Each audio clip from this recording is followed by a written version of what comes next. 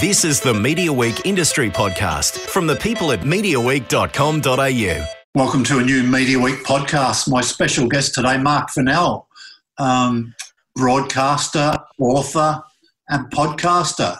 Welcome back to the Media Week podcast, Mark.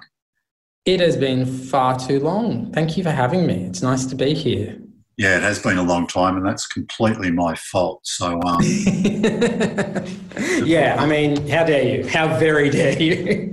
But I feel like I see you regularly. I do see you regularly from your, you've been a big part of Tuesday nights, more so than ever recently on SBS. So congratulations on that, as well as your other activities.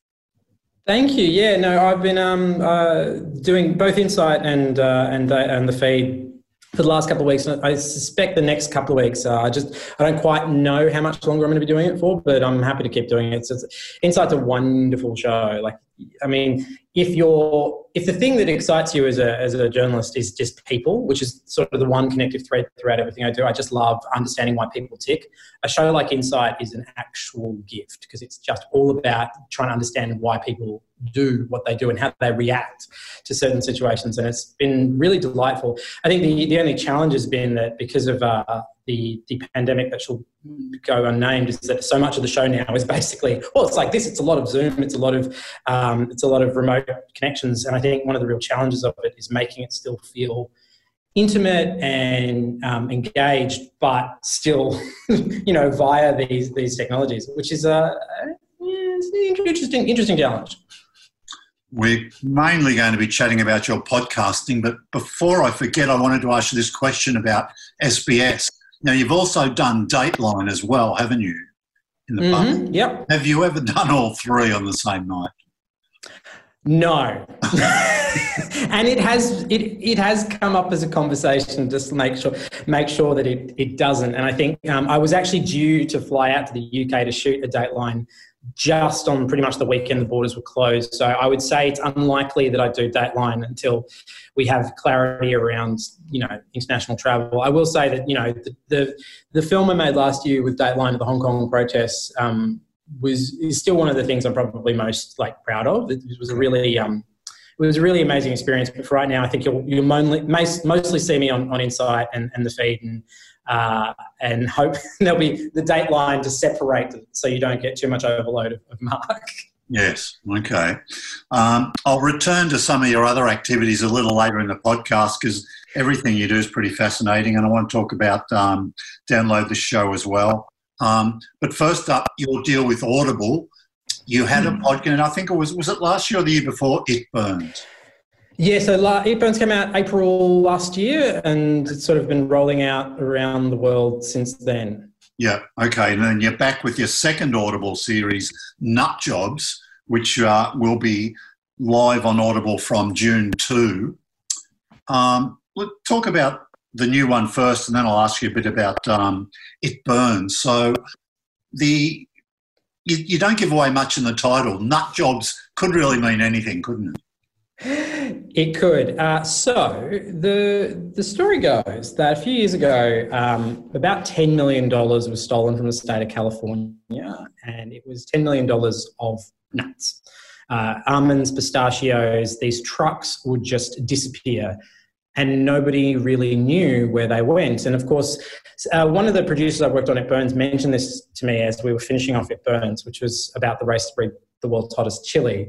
And I remember him just telling it to me, and I did this thing where I looked up to the side and went, why? And so I have this sort of slightly compulsive personality where if something like that catches my imagination, I get a bit nerdy and I just start emailing people and I start compiling lists of articles and whatnot. And me and some of the team who made It Burns, we just started building these Google documents trying to work out what the hell happened to these trucks. And before you knew it, you're sort of sitting in front of a bunch of names and a bunch of locations. You're like, there's something here. Definitely there's something here. And what it sort of emerged is that there was a really high-tech, complicated heist where you had truck drivers who were part of the heist that they didn't even realize they were part of. But also it's this amazing entry into the world of the California nut industry. 80% of the world's almonds come from California, and this crime involves organized crime units. It reaches into some big environmental and some big emotional issues as well. And it was this amazing doorway into a really big world. And I think that's the stuff as a documentary maker, as an interviewer, that's the stuff that really excites me. It's like, when can you find a small doorway that illuminates a big world? And this was, very, very, very big and complicated. But at the same time, it starts with this weird, quirky heist. Like, how does that happen? And suddenly this doorway was like swung wide open. So now I think, did the heist start in about 2012? Yes. So it was a series of heists that happened over a period of time. But yeah, we think 2012 is where it began. Yes. Okay. And how long after that did you hear about it? With quite a while. I heard about it. Yeah, no, I didn't hear about it until last year. Okay. Yeah. And probably, and tell me if you don't want any spoilers, because I guess you reveal stuff during it. But has it all been solved? Is that going to give away what happens, or do we find that out during the podcast? You'll find that out during the podcast. Okay. I thought that might be the case. Now you make a trip over to California, don't you? Yes, I spent a few weeks in California. So we did a fair bit of research and interviews beforehand. I spent a few weeks over there, and then we did a bunch of stuff afterwards as well. Okay. Now you meet some interesting characters there. The one I like that you hear in that first episode, is it Rocky Pipkin Detective Agency? Is that right? Is that not the best name? And Rocky was very lovely to sort of invite us into his world. But yeah, so he was my first port of call, because often the farmers who had stuff stolen, one of their first instincts wasn't necessarily to call the cops. Often they would call private investigators first, and there's a range of reasons why they did that, but Rocky seemed to be like the first point person, and it seemed like a good enough place to start. But then Rocky I mean this in the nicest possible way. Rocky palms me off to his head of investigations. He's like, go meet Art here. And he puts a pin drop in my phone, and he puts he puts a bulletproof vest on me and just puts a location in my phone and tells me to go there. And so you can imagine, like, I'm in the middle of the night, as sun is falling, driving into this middle of nowhere. And you've got to imagine, like, the almonds, they take up like the space of Samoa or Singapore. Like, it's just almonds everywhere. That's all you can see. So you're driving in the middle of this. He's just told you about bodies being buried in orchards, and, people firing off guns for the fun of it in the middle of these orchards. And you're driving to a pin drop. It's not even an address. It's a pin drop that you're driving to. And I'm just like, well, this is a normal thing for me to be doing. And I think one of the things that I have learnt over the years, both with It Burns and Nut Jobs, and even with some of the films I've made for The Feed and Dateline, it's like you have to be alive to the possibilities of where a story like that can take you. You have to, and some of the best moments in documentaries come from things you do not expect. The unexpected is usually great material, and that, I will say, Nut Jobs was not short on unexpected turns. So I think I've learned to be better about sort of being honest with the microphone and being honest with the audience about when things are legitimately frightening and you legitimately don't know what you're walking into. Because I think I've found that people respond to it quite well. It's just honesty. It's honesty about when things are terrifying you. And, the truth just sounds different. Sure. I know in that first episode, I think there's a couple of investigators, isn't there? There's not just Rocky, is that right? Yep. Yeah, there's a few of them, yeah. One of them asks you about sort of, hey, why the interest from an Australian, Did you come up against much of that? Did people first of all say, hey, why are you here in California looking at this? I get that job everywhere whenever I do anything. Whether I'm at, being tear gassed in Hong Kong, or at a chili eating festival in Arizona, or in the middle of a nut farm in California. I think one of the great advantages we have as Australians is that we don't actually carry an enormous amount of baggage with us throughout the world. You can rock up, and my job, if you were to boil all of my journalism work down, and my job is to basically step into worlds where I don't belong and honestly ask, hey, what's going on here? And I think what I've been, surprised and happy to realise is that most people, if they most people take it in good faith. And, you know, I've been amazed at the worlds I've been able to walk into and ask, hey, can you explain to me how this works and why did you do that? And I think people recognise that I'm genuinely curious. I'm not out there to make them look bad. I'm genuinely curious about how this world works. And I guess I've been, if anything has surprised me over the last few years of moving into this space, is that there is that people will, if you approach it genuinely and openly and honestly, people will open up to you. And I think being Australian really helps. I think it really, really helps. I think Americans, in particular, I'm a curiosity to them. You know, like with both of the series I've done with Audible, there's constant questions about, like, why did you come here for this? It's like, because I'm interested. I'm interested in how this strange thing happened and what it says about you, what it says about this place, and what it says about how we eat.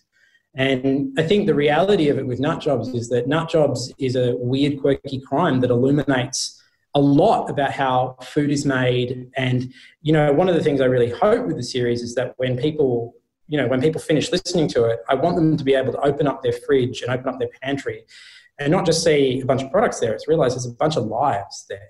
Every time you pick up something in a shopping centre or pick up something in the fridge, you are touching literally hundreds of people's lives. Hundreds of people work to bring that there. And what does that mean? And how are you affecting those people in those choices? And I think I wanted to give some, you know, it's one thing to talk about how food is made and how food is grown and the impacts of it. It's a whole other thing to meet people and understand that there is mystery and hopes and dreams and tragedies that fall into that world. I think that's what, in some ways, that's what both It Burns and Nut Jobs is about. It's about opening up that world and realising that you connect with a lot more people than you realise every time you touch something.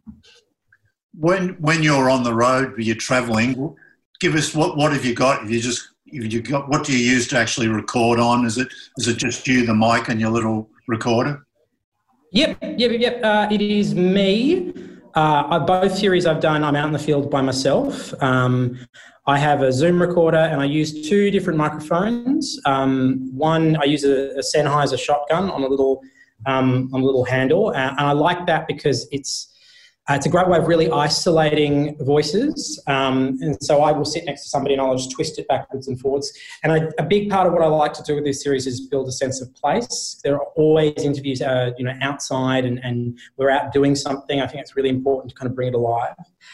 It's also really helpful for picking up natural sound. You know, both of these series involve, you know, various degrees of nature, and a shotgun will let you actually isolate some of that sound. You know, if I'm going up to a tractor, I want to be able to pick up the tractor in isolation so you can build that sequence. It's a lot about building a world with sound. Is about you're actually building it with what I like to call audio close-ups. You build a sense of place by, like, here's the truck sound, here's a creek sound, and you use each of those sounds to create an image in people's minds. But you can't do the audio version of a wide shot. You have to build it with close-ups in people's minds. And I find that process really creative. And what enables it is having a device that will let me really sharply pick up individual sounds that we can build after the fact. And then I use a Neumann condenser mic to do all my voiceover stuff, because I want there to be a slight difference in sound to the field recording and the narration, because the narration is basically it's thought track. I'm inviting you inside the thoughts going inside my head, and I think that's important. I think it's an important audio distinction to have a slight separation between those two sounds. And that's me being nerdy, as you well know. There's a lot of ways to skin that cat, but this is just how I've sort of devised a sound that I think works for me and the series that I do with Audible. I love the way you construct your sort of. In all your work, you can tell you have a lot of input into how the finished product will be presented. I know on the first episode, I think it's about 6-minute intro you've got before the actual podcast starts proper. So I love all that. There's a bit of a tease, you know, you lay it all out, and then you realise, oh, okay, he's going to start the podcast proper here. So that's great. I love all that. Tell me, how critical are you of your work? I know sometimes when I do an interview, I might think, oh, God, that was terrible. I didn't get anything. And you listen back and you think, well, actually, it's not that bad. I can use some of that. But what are you like when you're out? doing stuff. There will never be a more critical person of my work than me. There just isn't. And I think one of the interesting distinctions about working with Audible, I will say, is that Audible has a really interesting and engaged audience who, when they write reviews, and I've been in front of cameras and microphones since I was a teenager, so I'm sort of used to just being slagged, on Twitter and whatnot. That's normal. But what you get on Audible is really different. What you get is really considered, really detailed reviews from people that they're literally writing well-constructed reviews of certainly of It Burns. And I found that to be really actually encouraging because obviously lots of people did like It Burns. It went, I think it shot to the top of the US charts and Audible. It did really, really well. And so obviously there's lots of really nice comments in there. But the people that didn't like it, or the people that liked it but didn't like aspects of it, gave really detailed feedback. And I was like, this is great. And, I was a film critic for 15 years, so far be it for me to complain about reviews that are less than glowing. But it was like, this is really interesting. And I will say, it's the first time I've ever really encountered that before. But in terms of me, I'm a really, maybe it was because I was a film critic, I'm pretty alive to the criticisms of the work. And it means I'm really particular, I'm really particular about what I want something to feel like, what I want it to sound like, what the image in people's mind is. And that's not me, dictating that to other people. That's me getting my hands dirty and, sitting down there and, finding the sound that will make that work. It's picking the music that will make that work. And I think I've gotten better over the years to working with a team and kind of creating that vision and bringing everyone along. But I don't want to make it sound like I'm a dragon. I'm just very particular about making sure that if it works or if it fails, at least it was true to the image that I had in my head, I guess, as well. So, as good as it may be or as bad as it may be, it still kind of rests on me not screwing it up. Sure. So you mentioned Audible there. Let's talk about that. Now, this is a little bit different, isn't it, that these podcasts sit behind a paywall, I guess. They're for members. Did that come into your thinking when you first signed up with Audible? Because you're a bit of in your past, maybe when you were younger, you were, the internet's free, man, that you didn't have to pay for it. Yes. But yes, that is true. I was a little bit like that. Look, I think firstly I'll say is it is free. All you need to do is you just need to sign up to Audible and it is free and you can get a 30-day trial for Audible. So in that sense, it is anybody can sign up to Audible and they'll get it as part of the deal. And I would understandably encourage you to do so.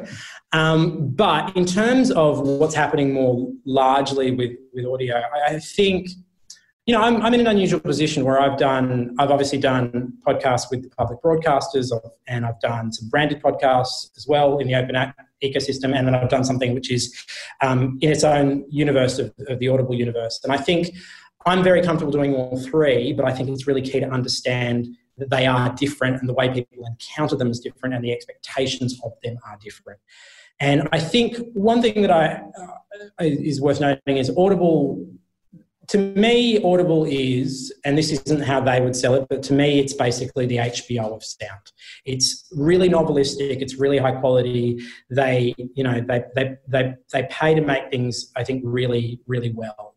And I think what they're after is something that it really feels like it has an arc to it and it has a sort of a novelistic payoff to it. And that was something that I was really excited to work with them for. I also think the great advantage of Audible from a creator's standpoint is that they have this huge international network that they can push out to subscribers in the US, the UK, Canada. And that's a really powerful thing that, if you're just competing in the open ecosystem of Apple Podcasts, you don't get that.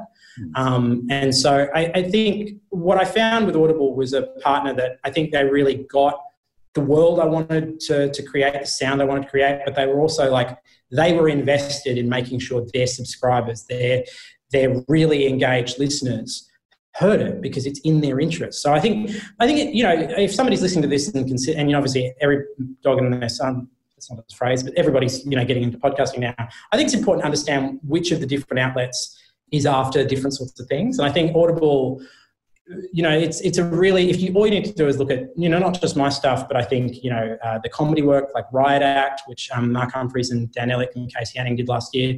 Like, it's really, they are pouring a lot of expertise and money and care into a space.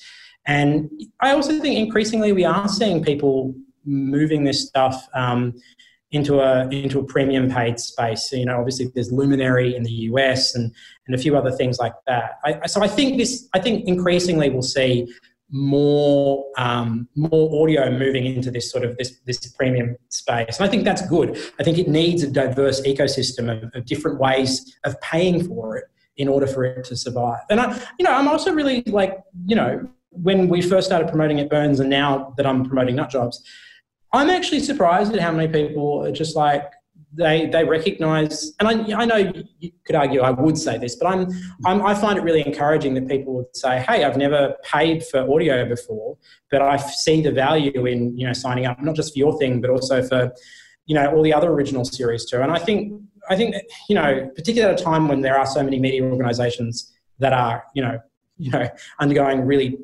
great difficulties, I don't think it's bad to encourage an audience that, hey, if you think this thing has value, it is worth paying for. Yeah. And just while we're still on Audible, tell us a little bit about the journey of It Burns, maybe from how it was received, international feedback. Is there any follow-up to that? Well, so It Burns had a really unusual genesis. So It Burns was the first Audible original podcast from Australia. And, so I had originally, what happened was I knew there was some debate over the Guinness World Record for the world's hottest chili, and I knew that there was some conflict over it. And I did that thing where I just got interested and I started emailing people and started working out who the characters were. Because I think for me, I don't know if a series is worth doing until I know who the characters are. When I know who the characters are, then I know from that you can draw the arc, you can draw the plot, you can draw the themes, you know how to plot it more or less. And I sort of knew what the characters were, and I literally went off and I just typed it out. I typed out 5 pages and I looked at it and went, I didn't know what it was. I didn't know if it was a TV documentary. I didn't know if it was, at that point, podcast had never even popped into my head. And Audible actually reached out at a certain point and said, hey, we're putting together creators. Do you have any ideas? And I had this thing that I've been sitting on for a couple of weeks. And I was just like, well, there's this weird scandal-plagued battle to breed the world's hottest chili.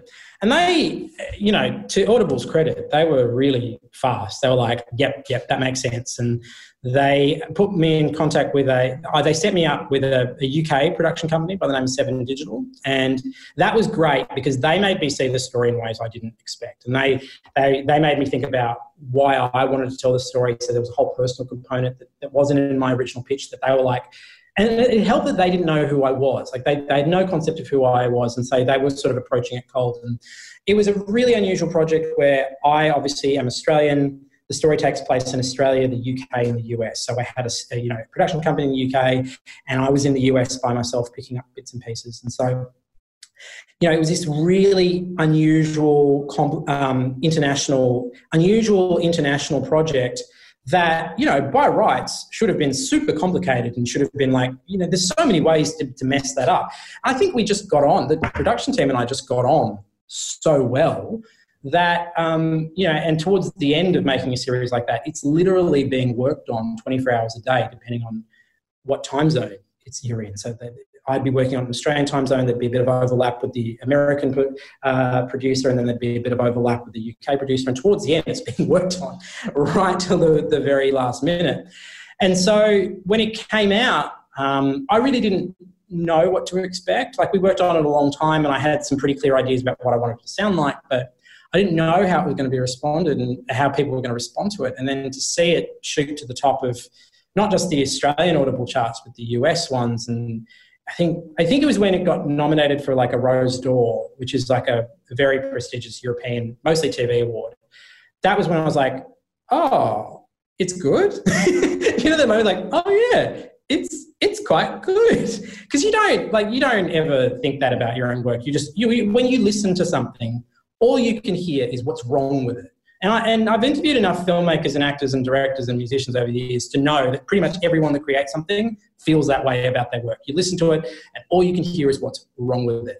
And to me, these days, that's still all I hear about it. And then I think it was, the Rose d'Or nomination and then all of these emails I started getting from people in like Wendy in Michigan and, Jack in Huddersfield. It's like, oh, wow, this is being heard all over the place. And I think, there's a personal, very vulnerable component to it that I think people either loved or hated, but the people that it spoke to, it really cut through. And, I think that it's just really humbling to realise that you can make something that people really feel like it speaks to them. And I think it says a little bit about the intimacy of audio. Audible podcasts and podcasts in general are quite different to radio and to TV. You put in the headphones and suddenly there's this world that is created between your ears. And that's enormously creative from a creative standpoint, but it also allows you to be incredibly vulnerable and create really, tender moments as well. And I think that's something that it's a really powerful medium, and I feel like we're all starting to realise now the power of the medium to build worlds in people's minds. Okay, I've one more on this Audible thing. So you've got a food theme happening, haven't you? You've got nuts. Do you need to break away from that, or would it good to go for the three-peat and find something else with a food connection?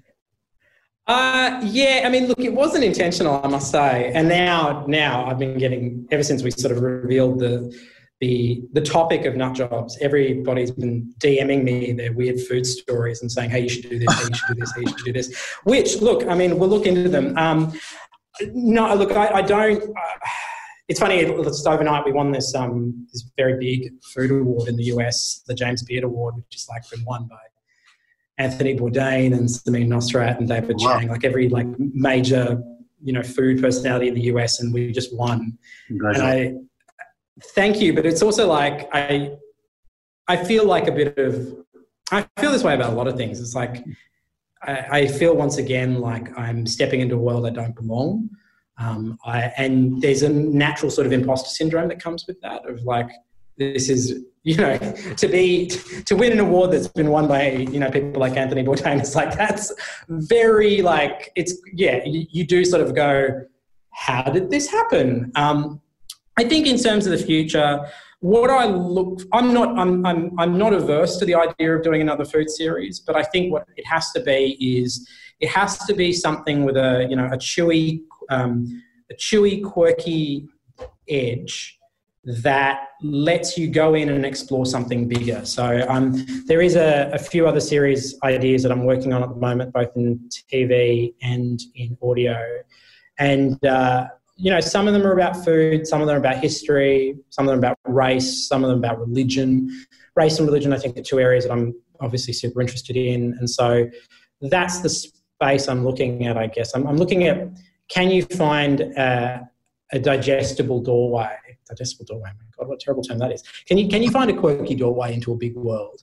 And I think it's a really great tool for bringing people into ideas they might not necessarily have considered in the rest of their life. And I think that as a mode of storytelling, it feels very comfortable for me, I think. Right. Yeah, so it was a James Beard Award, right? Incredible. Now, what was I'm just looking at it as I was scrolling through. It was, now this is all related to food, these awards? Yeah, so they're like the Oscars of food in America. Okay. Wow. And so obviously like all of their, it's the biggest competition for chefs, and then they've got a media component. Right. And Chef's Table won something this year. I think Rotten on Netflix won, and then we won.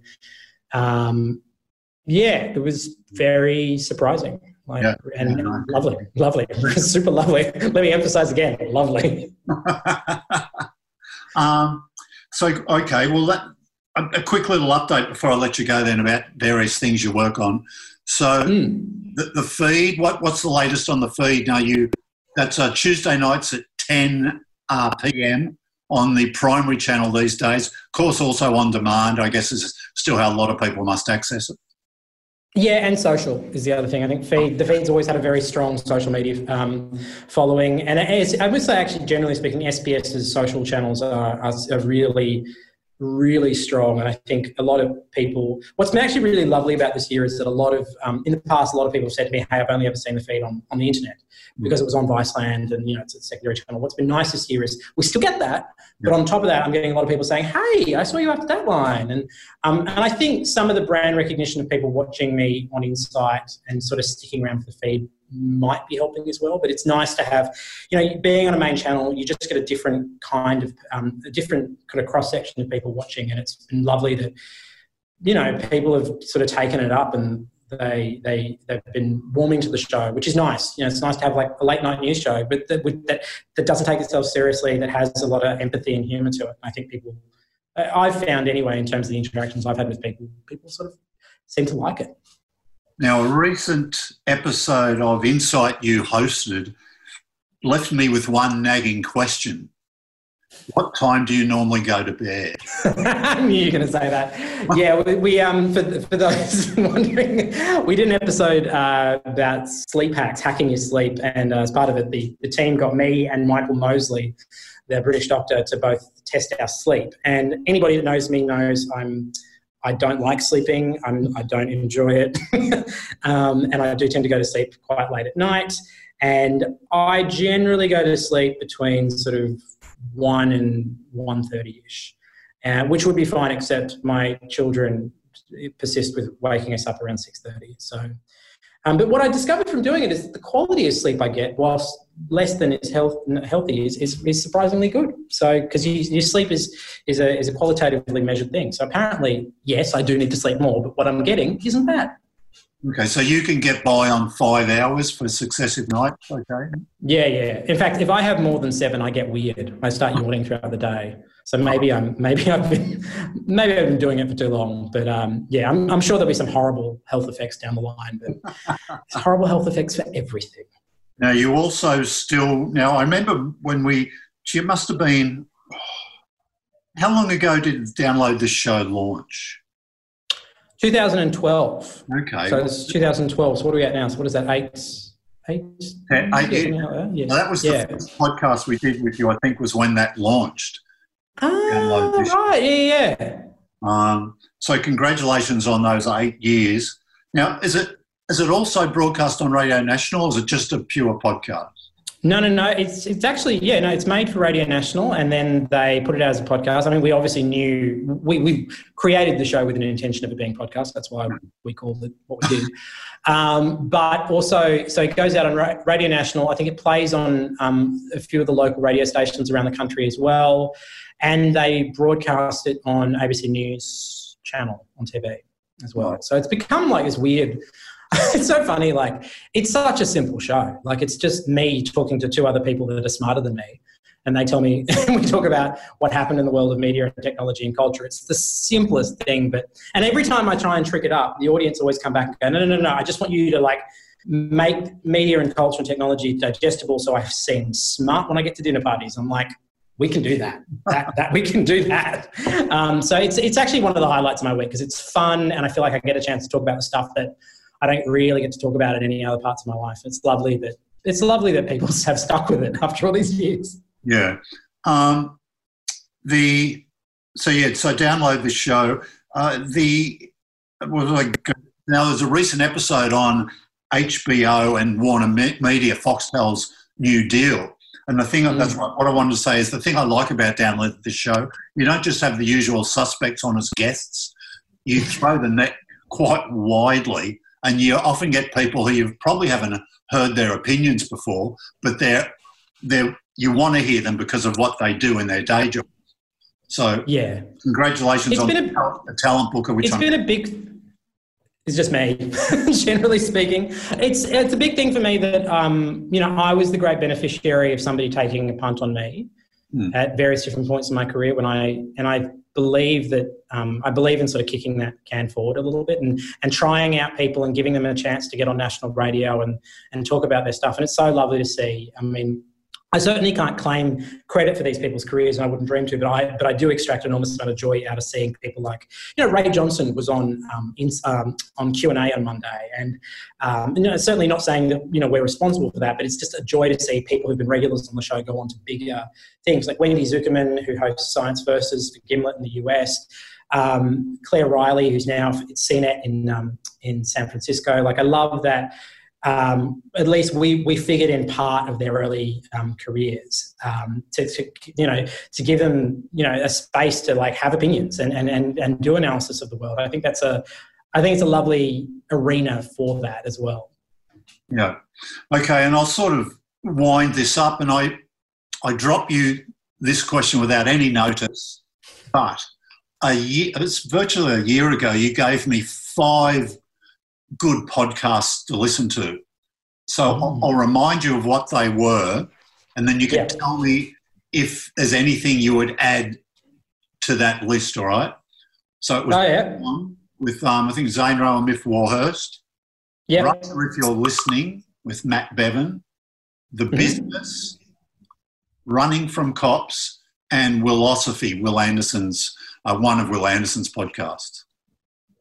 I mean, I still love all of those podcasts, although sadly we haven't had Bang On for a while. I think do you want 5 more from me? Do you want 5 new ones? Whatever you got, 1, 10, whatever you can rattle off. Oh, mate, I'm just like, look at me, I'm just podcast all the time. I got to drive. You've just put a post up recently too with some recommendations, I think, haven't you, for your playlist? Yeah. So what am I listening to at the moment? Okay, so there is a show out of Gimlet called Wind of Change. It's great. It's an American one. I love look, there's a lot of daily morning news podcasts out there. My recommendation is one called The Intelligence from The Economist. Great international news, but like just interesting stories. It's very no frills, but just interesting stories. There is... Not too daunting. You say The Economist, people think, oh, God, that'll be... No, it's not. It's just like, it's sort of presented very cleanly and flatly, but it's got just the stories are really interesting. Like they're just interesting stories. And I find it less... There are a few podcasts that I find have a bit of self-importance about themselves. And like in terms of daily news podcasts, like they take themselves very seriously. What I like about The Intelligence is like, it just gets on with it. Really? Okay. It's not too busy trying to tell you how important it is or telling you what else you need to know today. Yep. I mean, yeah, those are the main ones I'm listening to at the moment. Oh, I would say, you know what I got into? And obviously I'm a bit biased because I know him, but Dan Ilich's Irrational Fear podcast should absolutely be a TV show. All right. It's great. It's sort of like the rambunctious satire live show that you kind of wish was on like a Saturday night. I was like, it just should be a show. And he gets great people on it. It's just a really interesting mix of, political people, journo people, and comedy people. Like he knows how to. It's just good. It's really good. Really recommended. And I finished The 11th, which is an ABC podcast about Gough Whitlam. That was great. And if there's anything else, stop me if I'm boring you. That'll do. No, that's good. That gives us a good lead. Yeah, I thought those ones are really good. And, and you should probably listen to Nut Jobs. Okay, now this really is my final question. That's all right. Foxtel launched Binge a week ago. I'm not sure if you've had much of a chance to look at it, but on your HBO podcast, there was some interesting chat about what's worth your $10. To me, quickly, this Binge goes to my number 1 ranking for value in terms of streaming service in Australia. Have you got any thoughts?